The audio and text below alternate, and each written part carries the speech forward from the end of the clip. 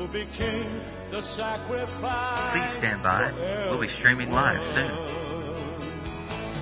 Oh, God's mercy, so amazing.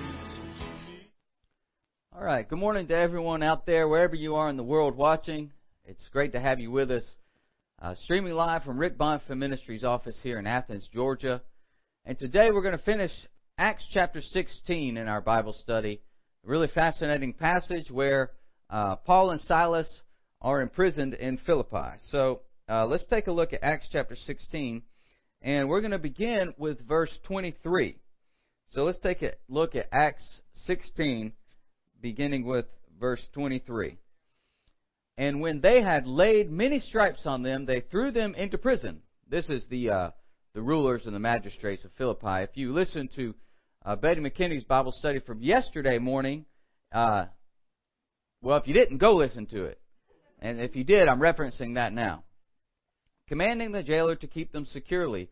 Having received such a charge, he put them into the inner prison and fastened their feet in stocks. Okay, but at midnight, Paul and Silas were praying and singing hymns to God, and the prisoners were listening to them. Suddenly there was a great earthquake, so that the foundations of the prison were shaken, and immediately all the doors were opened, and everyone's chains were loosed. And the keeper of the prison, awaking from sleep and seeing the prison doors open, supposing the prisoners had fled, drew his sword and was about to kill himself. But Paul called with a loud voice, saying, "Do yourself no harm, for we are all here." Then he called for a light, ran in, and fell down trembling before Paul and Silas. And he brought them out and said, "Sirs, what must I do to be saved?" And so they said, "Believe on the Lord Jesus Christ, and you will be saved, you and your household." Then they spoke the word of the Lord to him and to all who were in his house.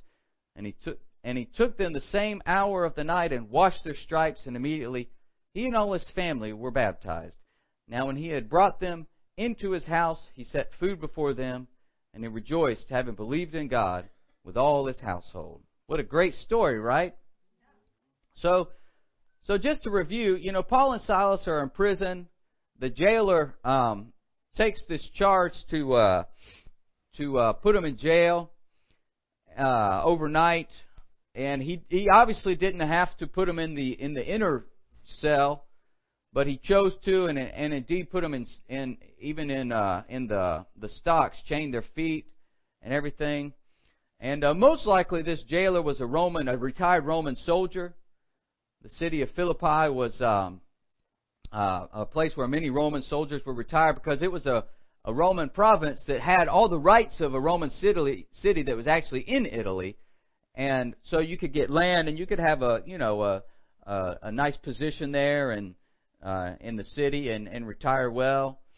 And so here, this possibly a retired Roman soldier who gets a job as a jailer is presented as being a very harsh person towards Paul and Silas. And actually we see in here some anti-Semitism, which possibly is the reason that he decided to treat them so harshly. Actually, not long after this, Emperor Claudius expelled all the Jews from Rome. That's in Acts 18:2.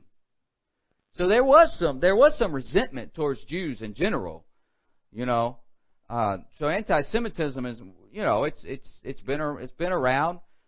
Of course, anti-Semitism is a form of racism, and racism is just all over the world. But anyway, specifically, there was that, and so this Roman employee, that could have been in his heart there. He just didn't like Jews. They messed up everything, right? They had their own way of doing things, and so he was kind of in on that. So maybe that was in his heart. But in any case, the inner cell, there were three typically. I'm sure that not every jail was the same, but typically there were three sections of each jail. There was the communiora, whatever. Okay, so that was the first part where that there was light, there was fresh air, sort of not as not as dark, not as bad, basically, right? Then you had the interiora, right? So then you go the second level down where things are not quite as nice. And then the Tulainium. It's like a dungeon, right? No light, dark, dank, mold everywhere, spiders crawling all over you. Who knows, right? Just smells bad, human waste, terrible, obviously. And so this guy, he was presented as being pretty mean. And so by the end of the Bible study, we'll see the transformation. It's pretty amazing. So there's Paul and Silas, and they're hurting, right? They're put in their feet were put in stocks, and their arms, and it's hard to describe the position, but it was very uncomfortable, and it was very painful. And so this jailer was just really trying to inflict some pain on them. We find out that, probably the jailer was told that they would be released the next day. And he just wanted to give them a bad night,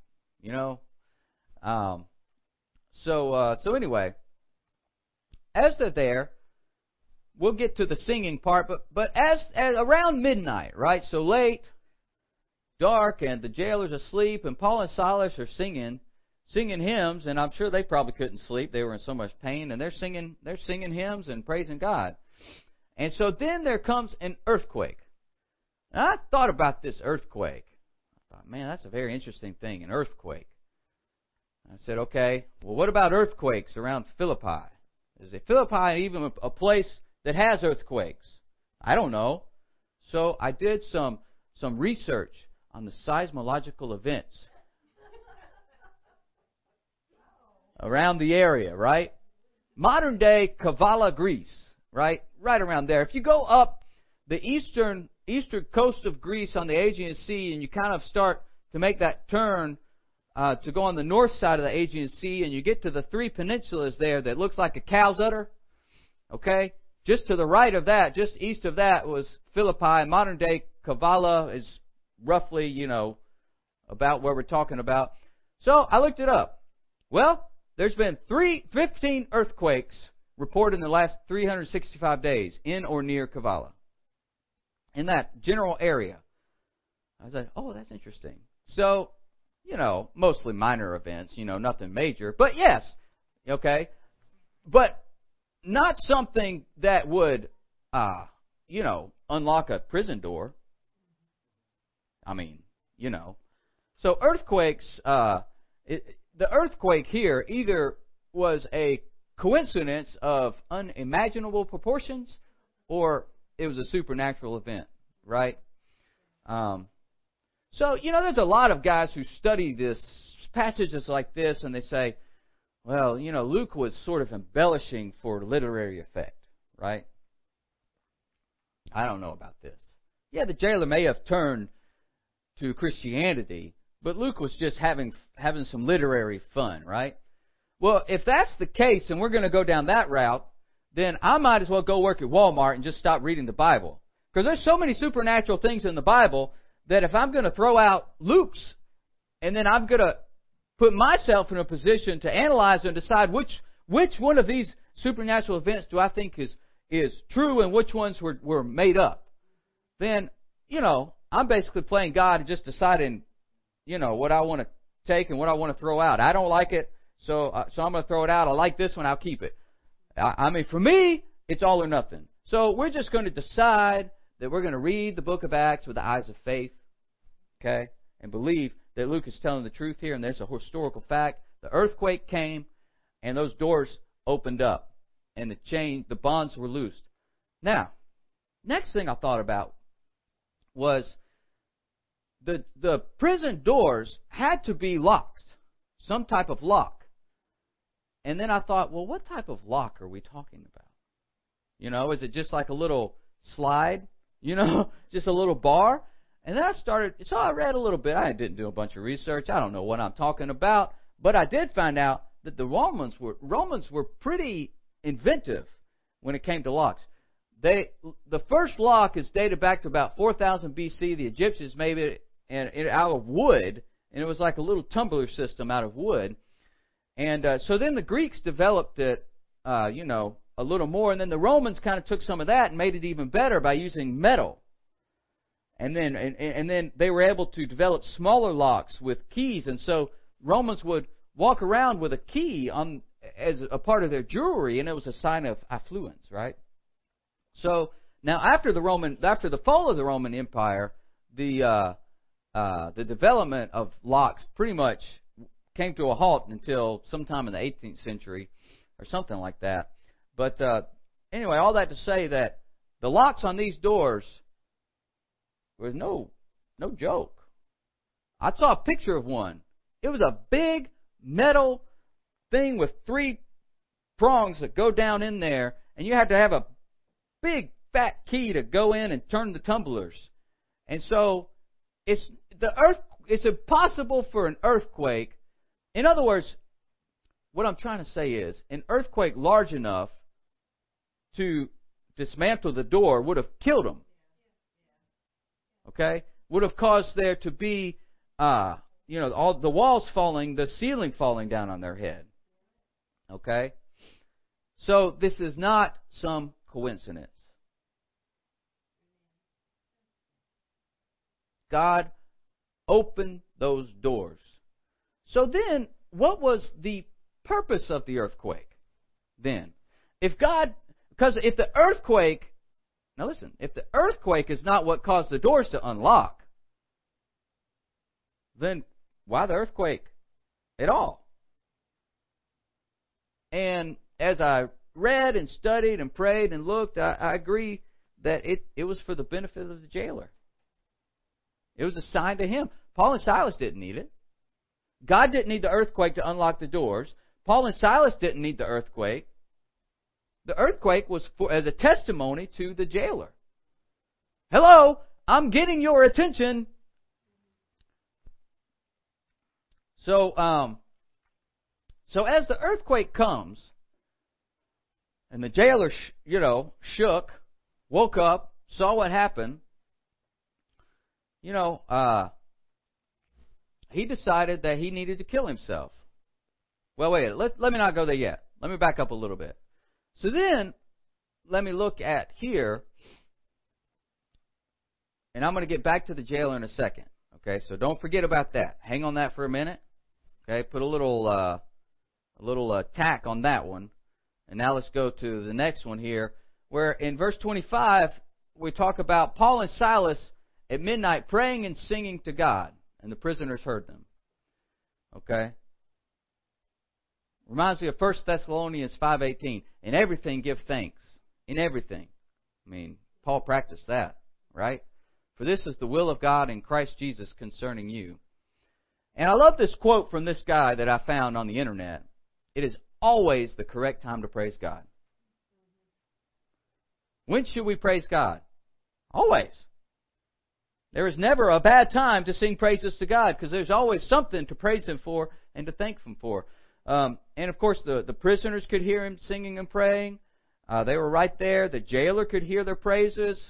And I like to believe that Paul and Silas were singing not for the benefit of themselves, but as a testimony to those prisoners and to the jailer. Okay? So then the question comes is, did the singing cause the earthquake? All right? Now, a lot of times that's presented that way, that because Paul and Silas were singing and praying, the earthquake came.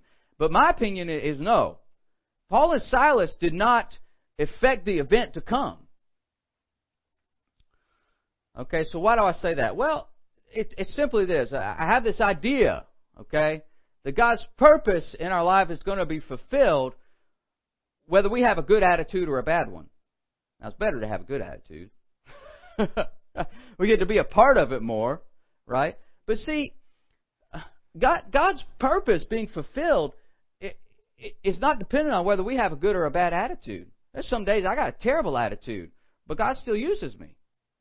And sometimes God uses me when I have a terrible attitude and I don't even know He's using me. That's just the goodness of God. So see, what I believe is that God was after this jailer, And he was trying to get to this jailer whether Paul and Silas had any clue what was going on or not. Now, Paul and Silas were pretty in tune to the Lord, especially at that time, right? And so they were joining in. But I don't believe that their praises created the earthquake and the whole situation. I think that was God's sovereignty trying to get the attention of this jailer. So what are some other examples of God using, people and just when they're just totally out of it, right? Well, Abraham and Hagar. I mean, God didn't stop using Abraham. Moses complained to God all the time. Why did you give me these people? I mean, Moses had a bad attitude a lot. And honestly, I can't blame the guy. I wouldn't have made it, I don't think. What he had to put up with. I don't think I would have made it. But he had a hard time. And God still used him. King David and all of his sins, right? I mean, from the lineage of David, we have the Savior. Okay? So God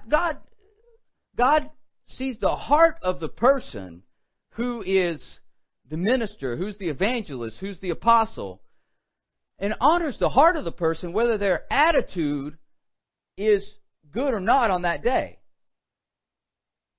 That's what I believe. That's what I've seen in my life. That's what I see in Scripture, is that God honors the heart of the person who is called, the true heart. And only God knows the true heart of the person. And that's what God honors day in and day out. Because, see, God doesn't honor me on one day because I have a good attitude and then not on another day because I have a bad attitude. God is not that fickle.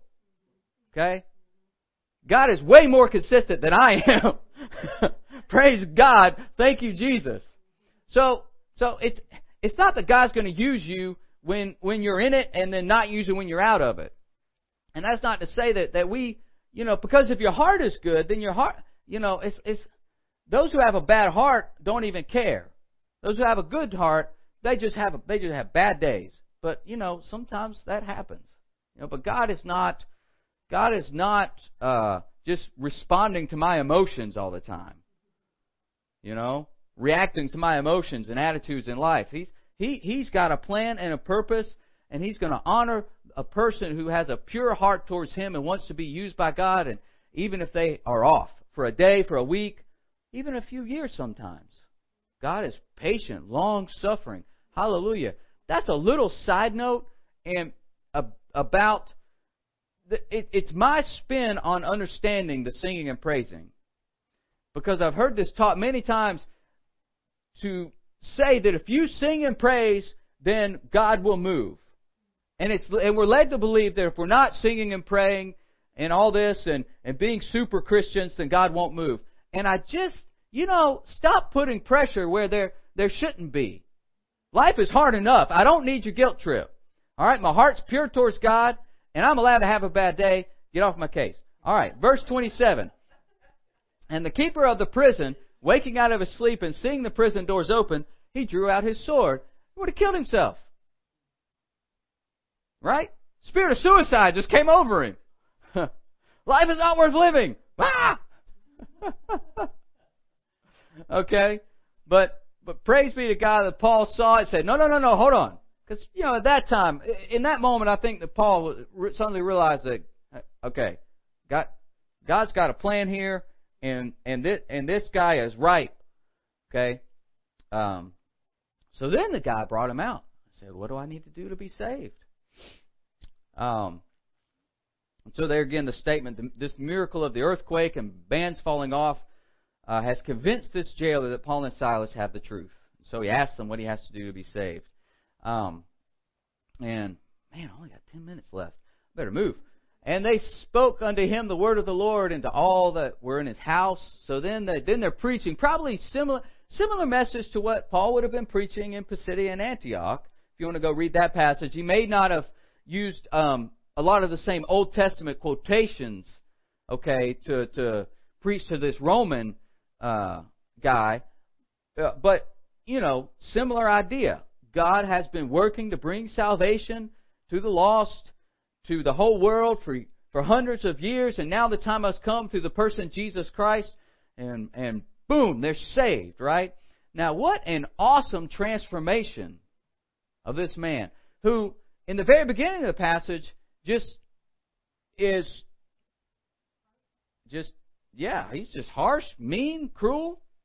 So outwardly, it would look like this man would never respond to the gospel.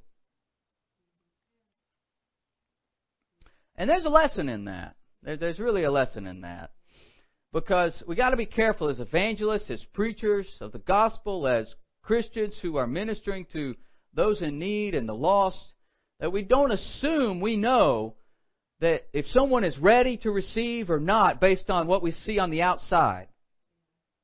Oftentimes, people's behavior is a mask for what's really going on in their hearts. And so it takes discernment of the Holy Spirit to know how to interact with people or how to be used. And you can't look at the outside and be discouraged that your ministry won't work, because the person's heart might be ripe for the harvest, but outwardly they're behaving in a way that would never show that. But it's a facade, because their hearts are just hurting. I mean, or whatever it is, but they are just right for it. But you can't see it if you're looking at the outside. So we can't be discouraged and think that, they're never going to respond. Look at them. They're just running off and doing whatever they want. They don't care what I say. You never know what God's going to do. You never know when God's going to bring an earthquake or a supernatural event or a life-saving event. There's about to be an accident and an angel pushes a car out of the way. Things like that, You don't know when God's going to do something, and that those people or that person or that congregation, it's just, they're ready. You can't give up on them. Can't assume they won't respond. I mean, that's a great lesson for us as believers, as minister of the gospel, to not be discouraged by outward appearance and people's behavior that seem to lead us to believe that they're not ready to receive. By all accounts, this man appeared to be the least likely to be converted, but God knew his heart. God knew he was ready if given the right opportunity. And so he was saved. Hallelujah. He and his whole household, and then from locking them up in a dungeon to cleaning their wounds and giving them food and feeding them a meal and taking care of them and letting them spend the rest of the night in his house, blessing his family. What an amazing story. Man, just picture the experience that evening of Paul and Silas sitting there in this man's house, all bruised and beaten. Right? And that man has to sit there and look at them with a black eye and with cuts here and cuts there. And he has to sit down and he has to look him in the eye, knowing that he was a part of their physical condition, but seeing the grace in their eyes. Man, what a powerful experience that man must have had. Well, we're going to finish up. I'm going to spend my last 5 minutes to finish chapter 16, because, sometimes we just got to move on in these Bible studies. So verse 35, and when it was day, the magistrates sent the officers, saying, let these men go. So the keeper of the prison reported these words to Paul, saying, the magistrates have sent to let you go. Now therefore depart and go in peace. But Paul said to them, they have beaten us openly, uncondemned Romans, and have thrown us into prison. And now do they put us out secretly? No, indeed, let them come themselves and get us out. So the officers told these words to the magistrates, and they were afraid when they heard that they were Romans. Then they came and pleaded with them and brought them out and asked them to depart from the city. So they went out of the prison and entered the house of Lydia. And when they had seen the brethren, they encouraged them and departed. So what is this? This ending, what's really going on here? Now it's my belief, first of all, as a Roman citizen, you had rights. You could not, you were not subject to corporal punishment as a Roman citizen without conviction, without a trial, without conviction. Okay? So what these magistrates did, they acted hastily because they were Jews. They assumed they weren't Roman citizens, I guess. And so they just did whatever they wanted because they thought they could. And then when they found out they were Roman citizens, they were afraid because really Paul could have appealed to his Roman citizenship, gotten them in a bunch of trouble, and they could have been booted out or put in prison themselves or whatever, right? And so these guys suddenly are afraid that they're going to be in big trouble. But I think we can learn something. I think Luke puts this in here to teach us something about our heart as Christians and as evangelists, as people who are church planters doing missions all over the world. Is that, Christianity is, the purpose of Christianity is not to subvert politics. That's not our purpose, right? Paul could have done that. He had an opportunity to become a politician, right? But Paul chose not to do that. Why? Because the spread of the gospel is really what he was about. He was about people being saved. He was about building the church. And so in that moment, he had to decide, did he want to be somebody who was going to get into politics and, going against these guys, or was he going to follow his call to be an evangelist and an apostle and a church planter? Because, see, if he had decided to go against these Roman magistrates, imagine how much time it would have taken. Never would have gone to Thessalonica, never would have made it into Athens and to Ephesus, would have derailed the whole second missionary journey. There's no telling what would have happened. So Paul had to really make a decision. Now, he wasn't going to let them get away with it, so to speak, in the sense that they needed to know what they did was wrong, but then he wasn't going to go to the full extent of letting it derail his ministry. Now, at Rick Bonfim Ministries, our goal when we go to Cuba is not to overthrow the Cuban government. Now, I have some disagreements with the Cuban government. I do. I do. And if a Cuban asks me, then I'll probably have to tell him that, but I'll try to tell him as nice as I can. I simply don't think it works. I don't know how I say it. Lord will have to give me words and grace to do it in that moment. But see, our purpose of traveling to Cuba is to build the church and spread the gospel of Jesus Christ and to support the church of Bishop Pereira and what he's doing there and all the pastors there, to help them build their church buildings, to help them spread the gospel, to help them buy a piano so they can sing some worship songs. Our goal is to build the church. We're not there to be politicians and to overthrow government. That's not at all what we're there to do. And when we go to Peru, we're there to build the church, to strengthen the pastors, to take an offering so that they could finish building their buildings. That's what we want to do. Now, Paul clearly says that we're supposed to pray for politics and politicians. But our goal as Christians, our main goal, is not to force politics to bend to our wishes and our ideas. It simply won't. Politics is a worldly system. Politics, every government, though the United States government, in my opinion, was founded on Christian principles.